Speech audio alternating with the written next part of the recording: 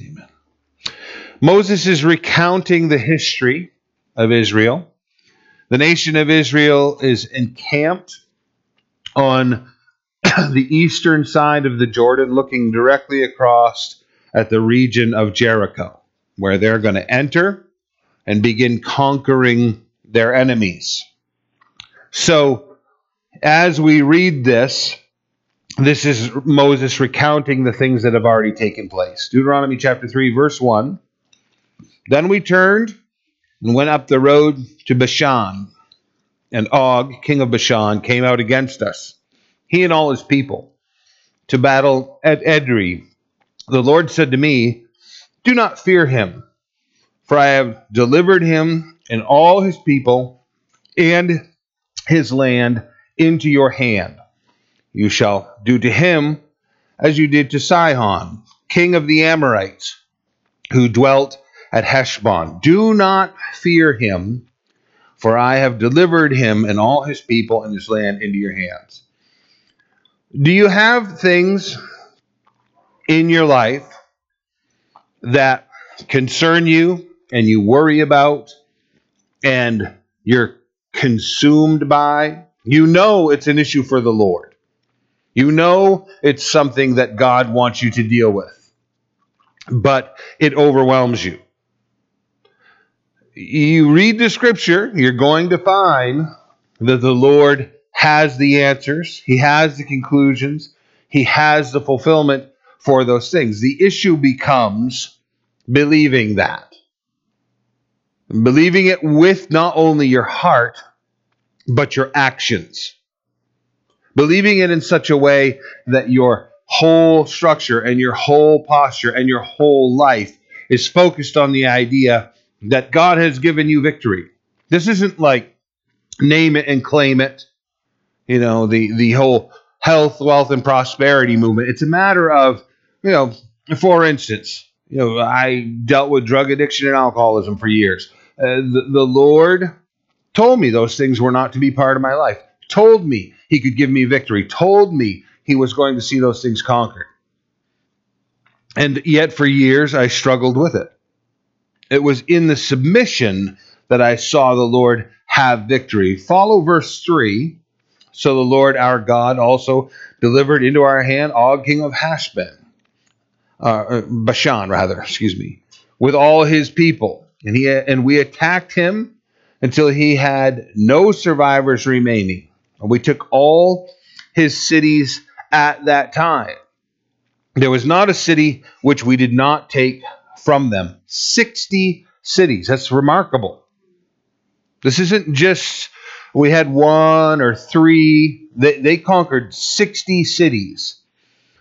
All the region of Argob, the king of Og in Bashan, all these cities were fortified with high walls, gates, and bars, besides a great many rural towns. So surrounding regions, fortified cities, walls, bars, guards, armed forces, and the surrounding farmland countryside. We utterly destroyed them, as we did to Sihon, king of Heshbon, utterly destroying the men, women, and children of every city, but all the livestock and the spoil of the cities we took as booty for ourselves. Now, got to deal with the issue again of killing all the men, women, and children.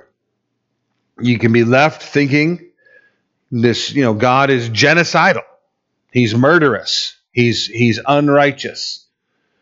What we see historically, what we see biblically is every time they don't deal with these incredibly wicked people, the survivors of the attack reform a nation, a people, a group at least, and then they try to destroy Israel. God wants them to be utterly wiped out.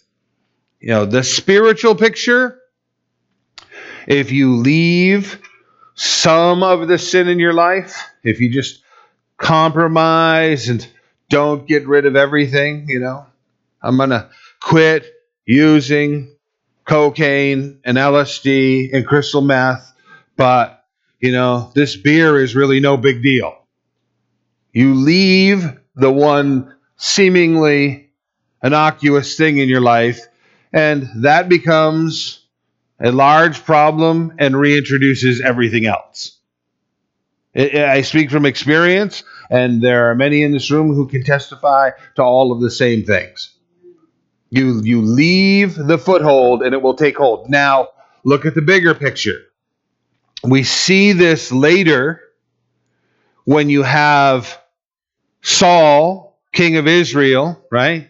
Who's supposed to wipe out all of the Amalekites in the same way. He does not do that. And in leaving the Amalekites, a few select remainder of them alive, Israel has to deal with the descendants of the Amalekites all through their history. The occasion of Esther, when they're about to be wiped out, led by an Amalekite, descendant from the king of the Amalekites. Go all the way through their history up to Herod sending the soldiers into Bethlehem and wiping out all the children 2 years old and under, trying to kill Jesus, descendant of the Amalekites. When you leave things in place, it is going to affect your lineage also, right? Your children will be affected by your states of compromise. That's tragic. When you're affecting your heritage in the process. Much better that you have an uncompromising approach to attacking and destroying the things that God wants to see gone out of your life. Compromise, leave them in place. You're going to pay the price later.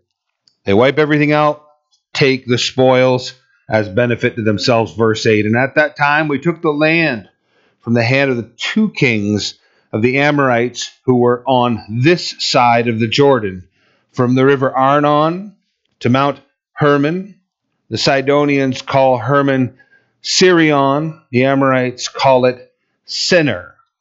All the cities of the plain, all Gilead, all Bashan, as far as Salca and Edrei, the cities of the king of Og of Bashan. The entire region becomes theirs. For only Og, king of Bashan, remained of the remnant of the giants. Indeed, his bedstead was an iron bedstead. Is it not in Rabbah of the people of Ammon? 9 cubits its length and 4 cubits its width, according to the standard cubit. So Og's bed was made of iron. It was the only thing that would support the weight of his physical frame. 14 feet long, 6 feet wide is what we're talking about. That was his personal cot, right? This isn't like, the queen size bed. He slept on that alone. Massive giant. Now, this brings into question, right? A whole bunch of people have this mindset. How about this? Let's get more simplistic. Many of you heard this countless times, but the terminologies we use all the time, right? Evolution versus creation. The term evolution within itself, debatable. Lots of things within that to discuss. But how about just the idea of prehistoric, right? Obviously, you're like, yeah, prehistoric. Okay. Well, compound word, right? Prehistory. Prehistoric. According to the scripture, we have the record of the very beginning of all things, right? So we have a recorded history from the very first moment of all things up until the present. So there's really nothing prehistoric. We have the entire history. The history of the world and the history of the scripture, the Bible itself, contains both accounts, I don't say stories, accounts of giants and of dinosaurs. For the people that are like, yeah, well, Christianity, what about the dinosaurs? They're in the scripture, right? Job chapter 41 clearly describes the Leviathan and the Behemoth there. And describing in creation, in the Genesis record, we have a great description of all the cattle of the field, all of the animal kingdom that was built and assembled and created by God. With that, recently, I've had the discussion with you all about the fact that the fossil record proves that the world was different as the scripture describes. Giants being described here. 15-foot tall asparagus ferns fossilized. Dragonflies with 52-inch wingspans. We've got trees that grow right up through every layer of the strata. For all of that, geological column thought that this is the most primitive and the next layer is, more advanced and the next layer is more advanced, and they, give all of these different names to the different layer. But then there's a tree that grows straight up through all of them. You telling me that the tree is billions of years old? Clearly not. The strata was set down in an entirely different way than what science supposes. There are so many things to argue, right? I've brought up recently the nostril size of the dinosaurs. A creature that big living on planet Earth today, their nostrils would have to be a minimum of 3 times larger, some of them, depending on their lung size, 10 times larger than what is on that fossil. They couldn't suck air in through that nostril enough to get in their lungs. Science actually supposes, based upon what we see in the vegetation kingdom alone, that the oxygen content on this planet was at least 50% more oxygen than what is here today. We do that for sound effects. It's for drama. Giants. We have the fossilized record. We know they were here. The scripture records them. The skeptics are always going to do all kinds of things with this, right?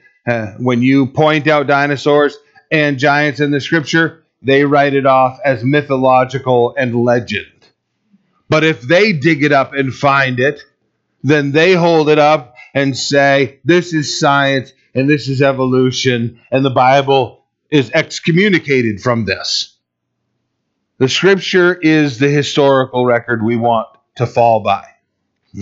I've referenced the fact that Genesis chapter 10, Dr. Albright, many years ago, the world's most prominent archaeologist ever, said that Genesis chapter 10 was without parallel in its accuracy, in its depiction of the nations of the earth.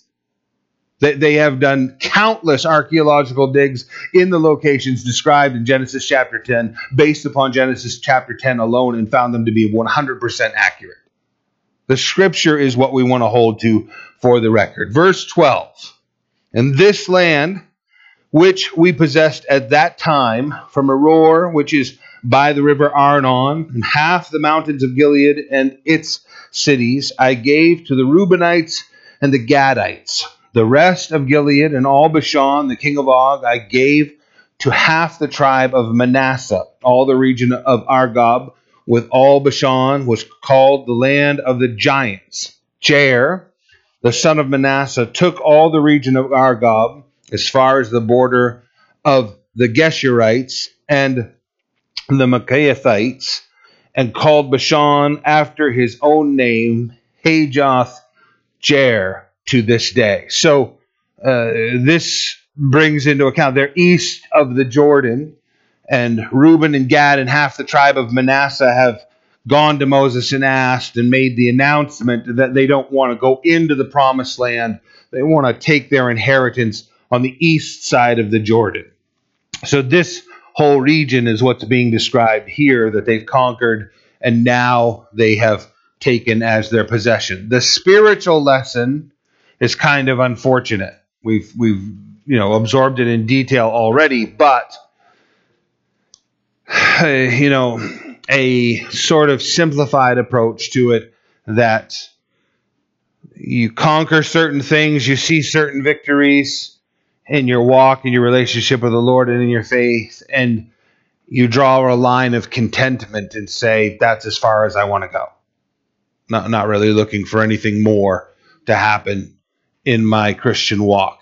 I'll never forget one of the brothers that attended here years ago. The Lord's moved him on.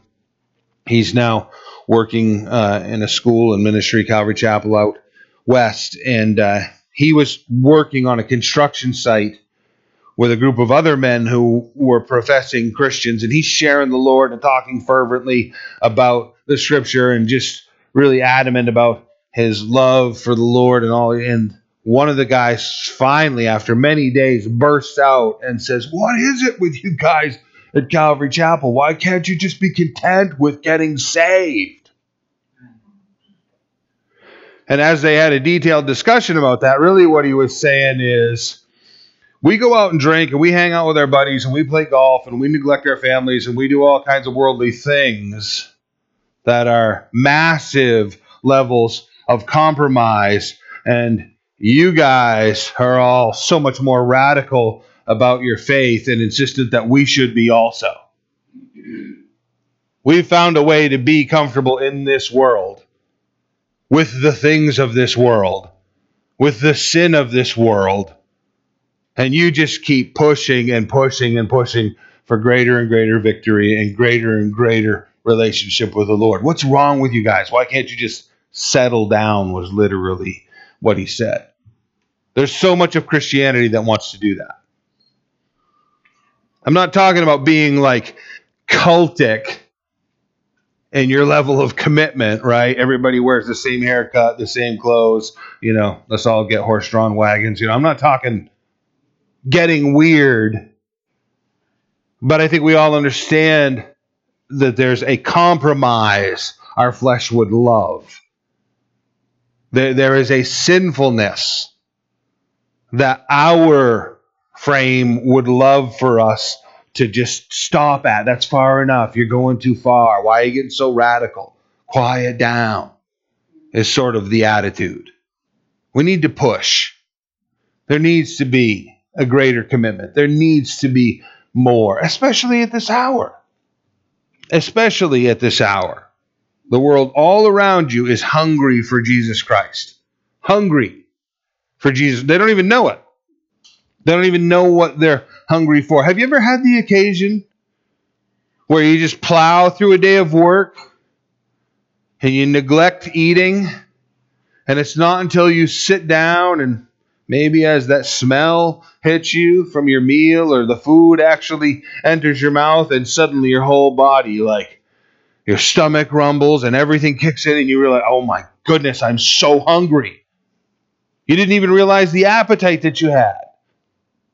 You'd been so consumed with other things. I mean, I know that's rare because we have so much opportunity to just stuff the food into our mouths, but we've all probably experienced that, where you come to a place and you begin to consume and you don't realize the hunger you had. That's the way the world is. You give them the opportunity. You actually get them to pick their face up from whatever thing that they're engaged in and taste the things of the Lord. You'll watch a reaction very often that's quite startling, quite surprising. People long for it without even knowing it. So here, verse 15, also, I gave Gilead to Machir, and to the Reubenites and the Gadites I gave them Gilead, as far as the river Arnon, in the middle of the river as the border, as far as the river of Jabbok, the border of the people of Ammon. Plain also with a Jordan as the border, with from Chinnereth as far as the east side of the sea of the Arba, the Salt Sea, below the slopes of Pisgah. So just defining their regions, and you can certainly spend your time with a map and see the region there on the eastern shores of the Jordan that they received. Verse 18, then I commanded you at that time, saying, the Lord your God has given you this land to possess. All the men of valor shall cross over armed before your brethren, the children of Israel. But your wives, your little ones, your livestock, I know that you have much livestock, shall stay in your cities, which I have given you, until the Lord has given rest to your brethren. As to you, they also possess the land which the Lord your God is giving them beyond the Jordan. Then each of you may return to his possession which I have given you. So that agreement that Reuben and Gad and half the tribe of Manasseh have made, that they're not going to enter the promised land as far as possession goes. God's going to allow them to keep the land on the eastern side of the Jordan as their inheritance. But the Lord is saying, if you're going to take that as your possession, you're going to have to cross the river and enter into every battle that your brethren enter into in order to conquer their land and them to experience their inheritance and their possession. The spiritual picture, the body of Christ that takes its inheritance in this world, refuses to cross the Jordan, which we'll talk in more detail about there. They are required to enter into every battle that the rest of the body of Christ enters into. You know, you think about it, right? The people that live in that worldly sense of Christianity, you raise the issue of this wickedness in politics, and they all jump to their feet and say, yeah, we're in that fight. You say, what about abortion? And they'll all join you in whatever you're doing. Talk about the school systems and the things, and they want to get involved. But they want to retreat right back to their own comfortable sense of sinful living, refusing to cross over into the place that God said that they should spend their inheritance and the remainder of their existence in. They're going to enter into all the fights, but they're not willing to enter into the promises of the Lord. It's a really tragic thing. Verse 21. And I commanded Joshua at that time, saying, your eyes have seen all that the Lord your God has done to these two kings. So will the Lord do to the kingdoms through which you pass. You must not fear them, for the Lord your God himself fights for you. Listen, the battles, the struggles, the things you're going to enter into, the fights you're going to have, you got to remember the things that the Lord has brought you through. Two passages of Scripture. Hebrews chapter 11, verse 1 says, now faith is the substance of things hoped for, the evidence of things not seen. We get the sense from that passage and the way that the world looks on at that passage that our faith is as they describe, right? An empty faith, a hollow faith, a faith without evidence. That's not what our faith is, and that's not what that verse is implying. That verse is saying you can't see what's ahead, but you can see what's behind. You're going to need to move forward into the things ahead with a knowledge of what has already occurred.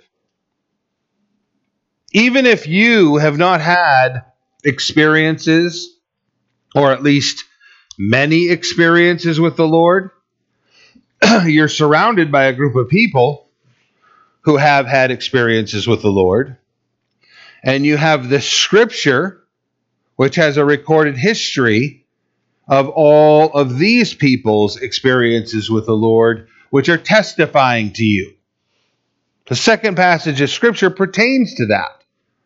Hebrews chapter 12, verse 1 says, therefore, we also, since we are surrounded by so great a cloud of witnesses, let us lay aside every weight and sin, which so easily ensnares us, and let us run with endurance the race that is set before us.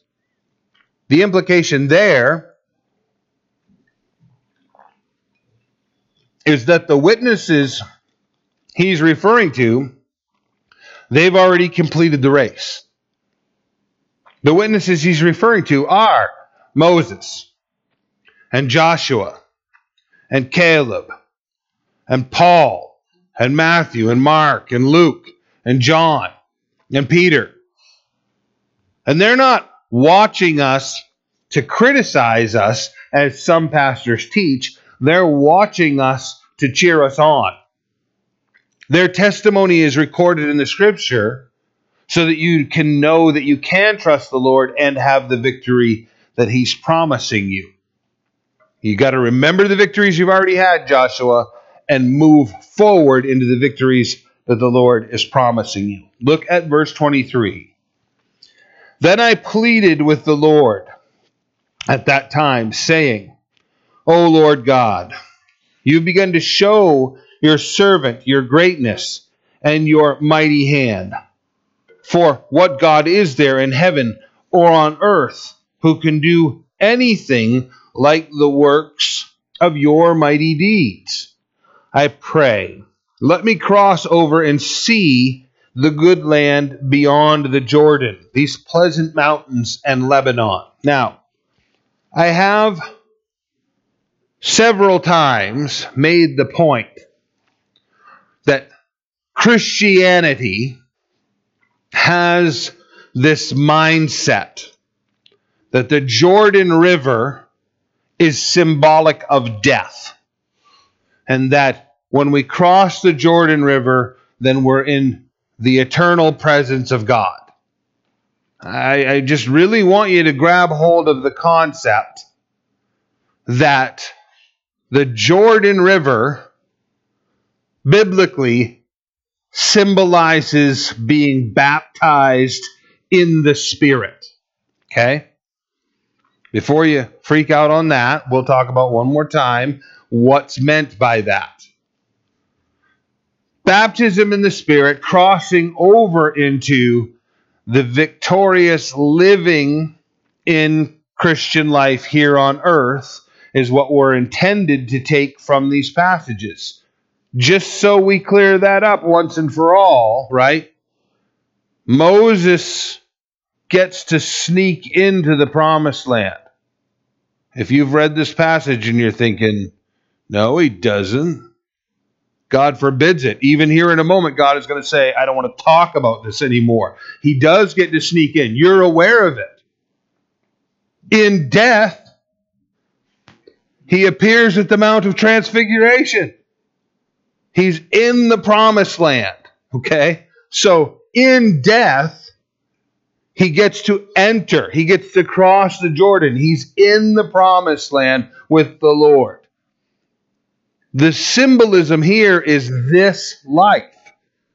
Nation of Israel, slaves in Egypt, freed by God, brought to the Red Sea. New Testament tells us passing through the Red Sea was baptism. All were baptized with Moses. Moses didn't cross the Jordan River. He crossed the Red Sea.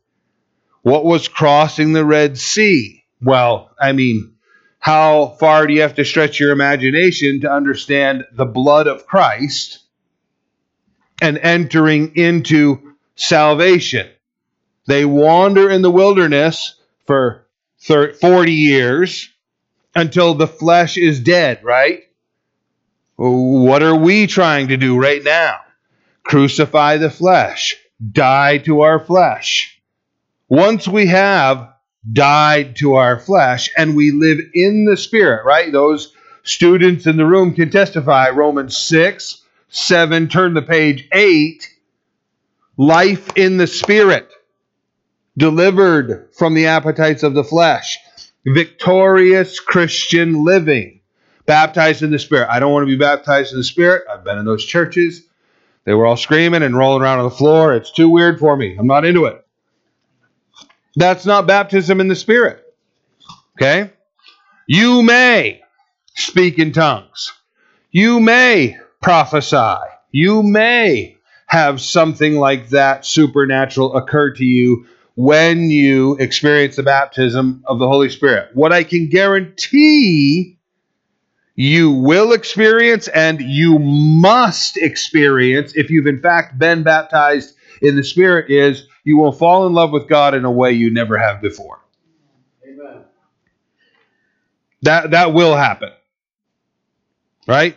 That's the first and the greatest commandment, right? Jesus summarizes the entirety of the Old Testament for us in 2 commandments. The first one is, love the Lord your God with all your heart, soul, and mind. And then the second one, I don't even have to say it, do I, right? The second one is what? Love your neighbor as yourself. If you love the Lord your God with all your heart, soul, and mind, you will love your neighbor as yourself.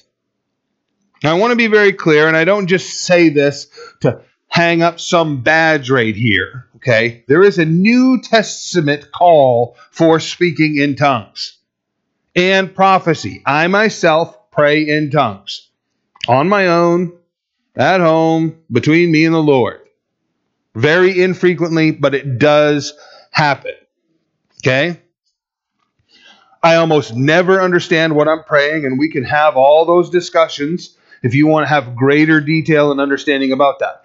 I'll give you an example of what the scripture is teaching us about speaking tongues and how it happens today and finds a usefulness to the body of Christ. If you've studied the passages in 1 Corinthians, it tells us that if you speak in tongues, there must be interpretation. And when there is interpretation, it will build up the body of Christ.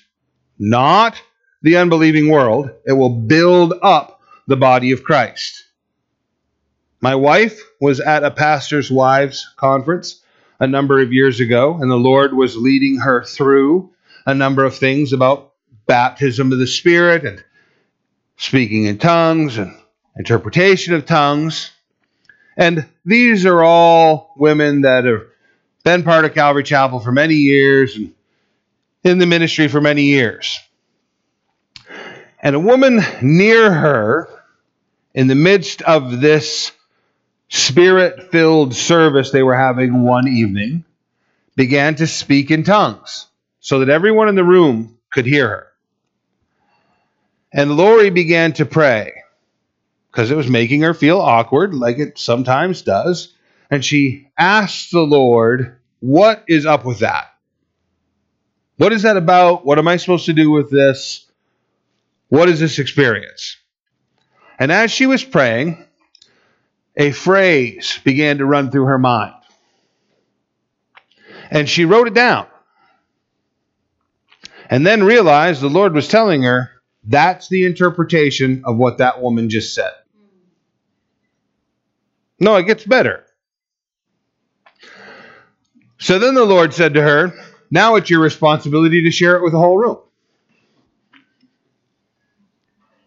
Because I just gave you the gift of interpreting that woman speaking in tongues, so now you can share it with the whole room.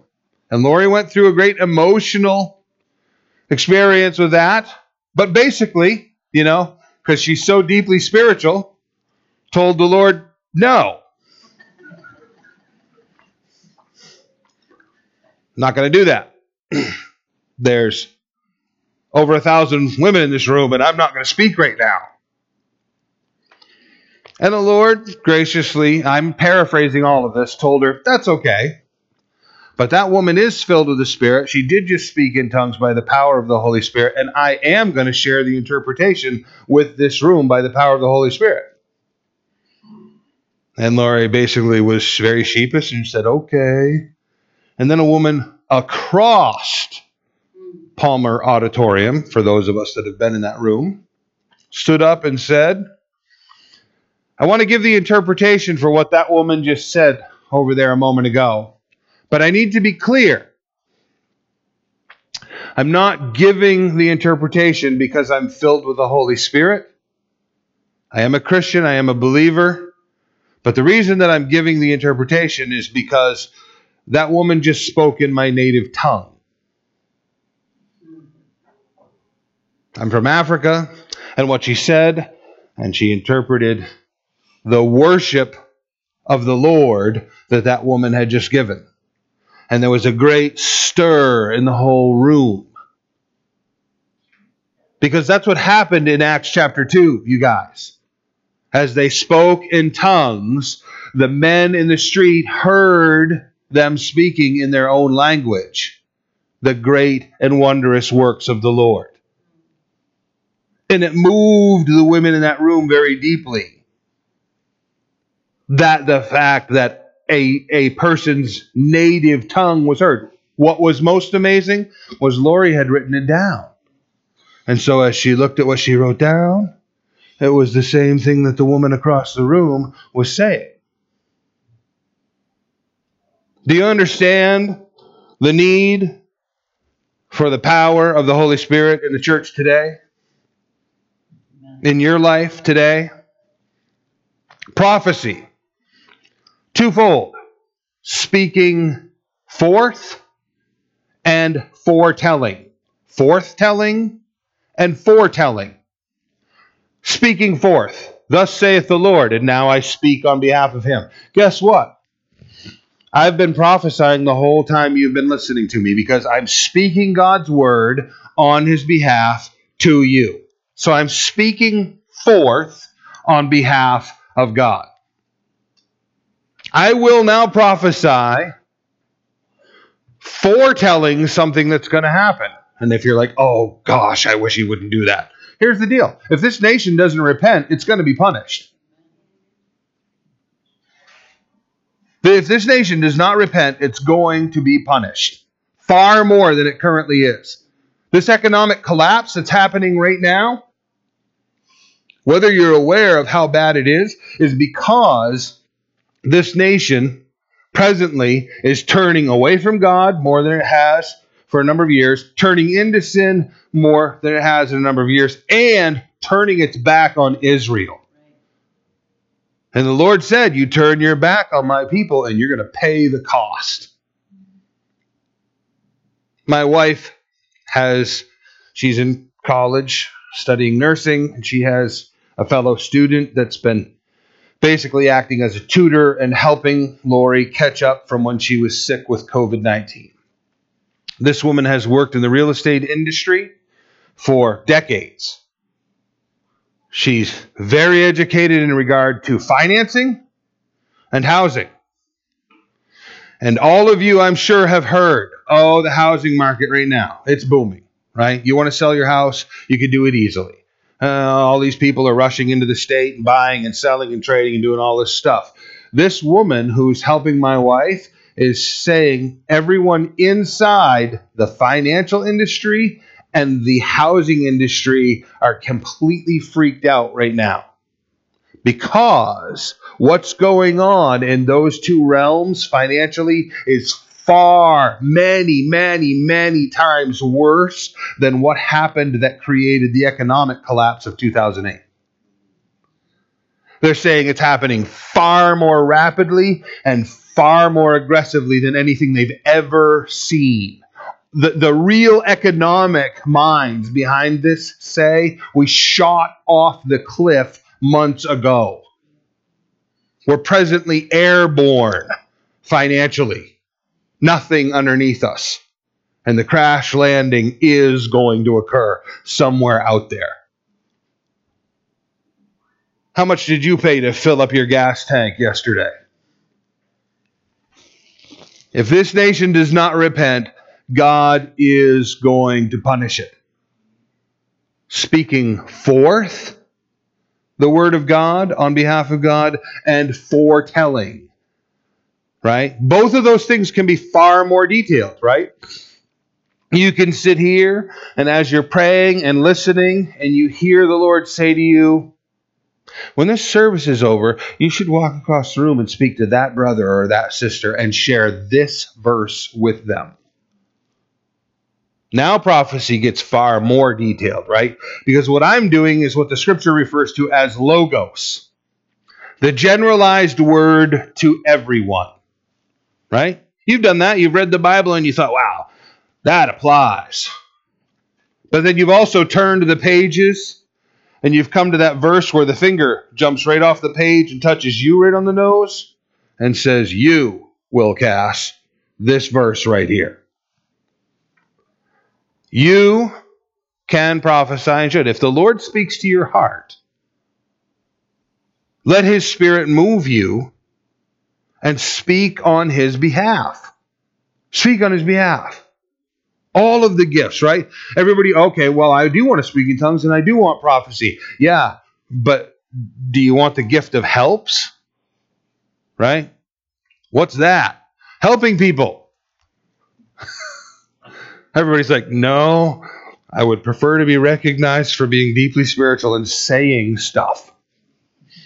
Not really interested in doing anything.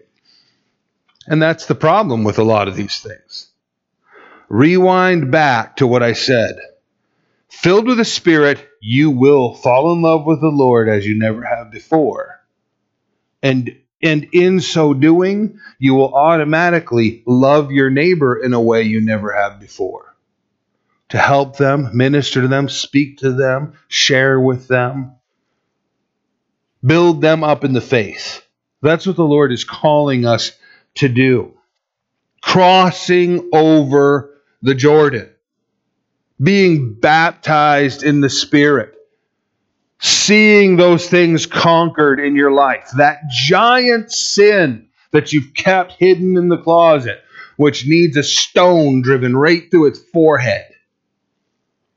Needs to die. What a weird dude David was.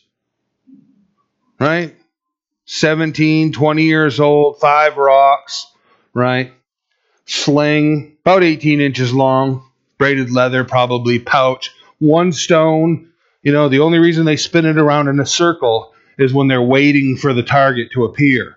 It's usually 1 rotation. You're going to achieve the maximum velocity with that stone you can with 1 rotation. They hold it in front of them, they toss it out in front of them, and they spin. As it comes up behind their shoulder, they release, bury the stone right in the giant's forehead. And down he goes. Not the end of the story, is it?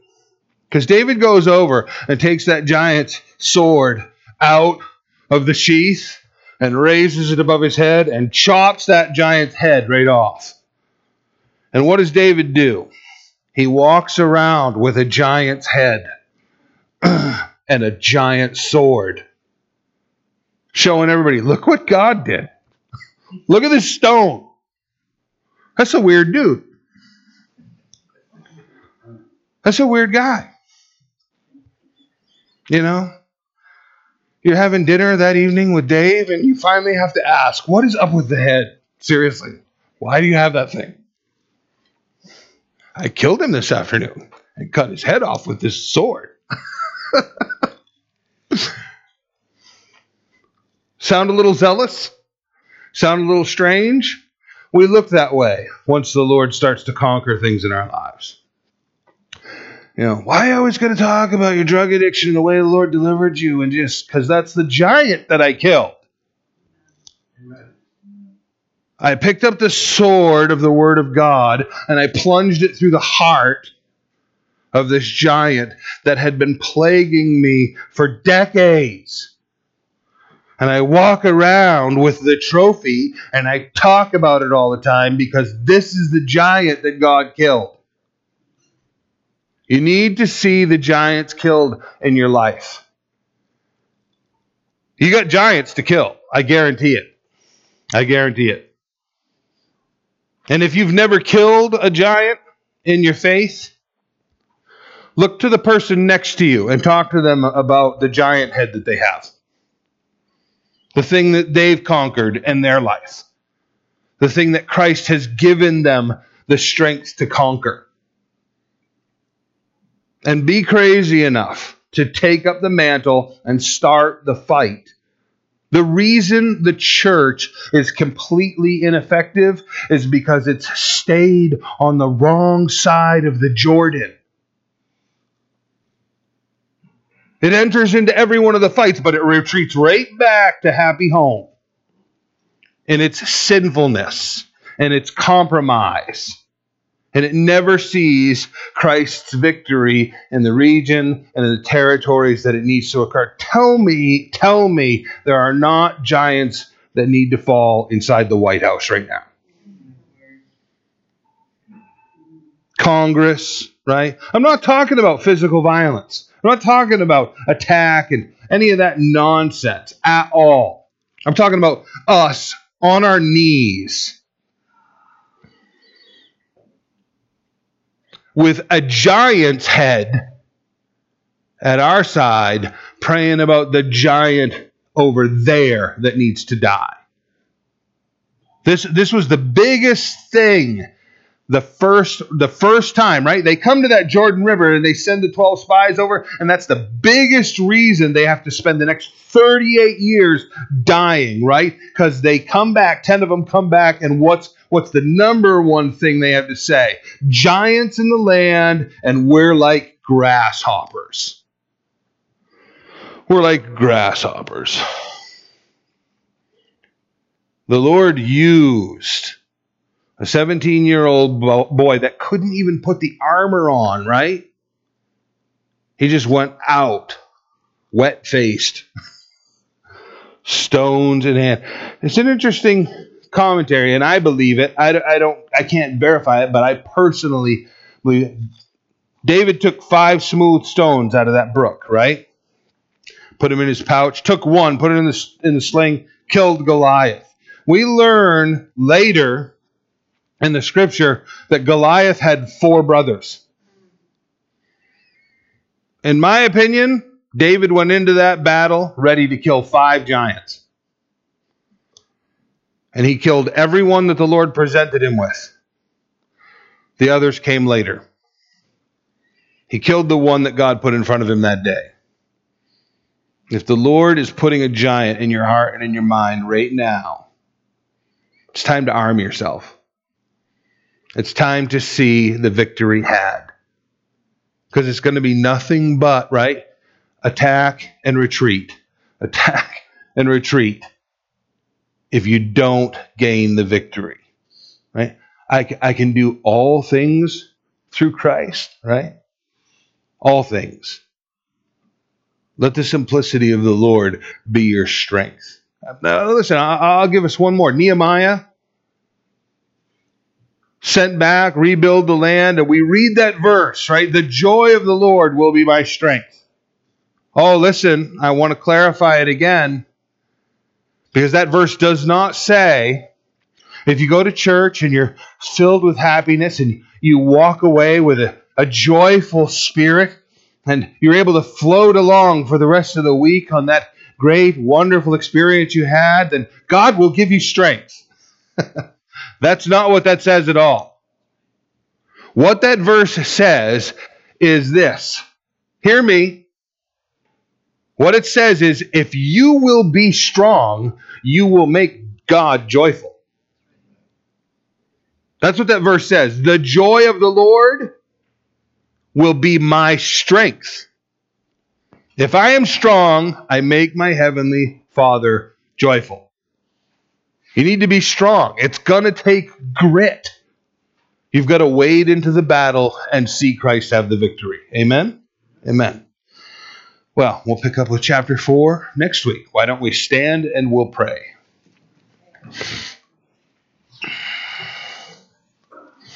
Father, we are very grateful for your love and your graciousness in our lives. Lord, we know you have given us your strength. We often pray, Lord, give us your strength. And Lord, you've given it. Help us to rely upon it. Help us to be men and women of no retreat, no surrender. That we would march forward, even in the injury, even in the failure, even in the heartache, Lord. That we would know and we would hear that wasn't what you've called us to. That we would allow you to search our hearts and expose the things we need to see. You're not blind to them, but very often we are. Show us what we need to see. Help us to be victorious Christians. Lord, I don't intend this message to be some kind of cheerleading contest. We recognize your strength. We see the great work that you did to deliver all of humanity. Help us to live in your victory. Help us to submit to you and your will. We pray in Jesus' name. Amen.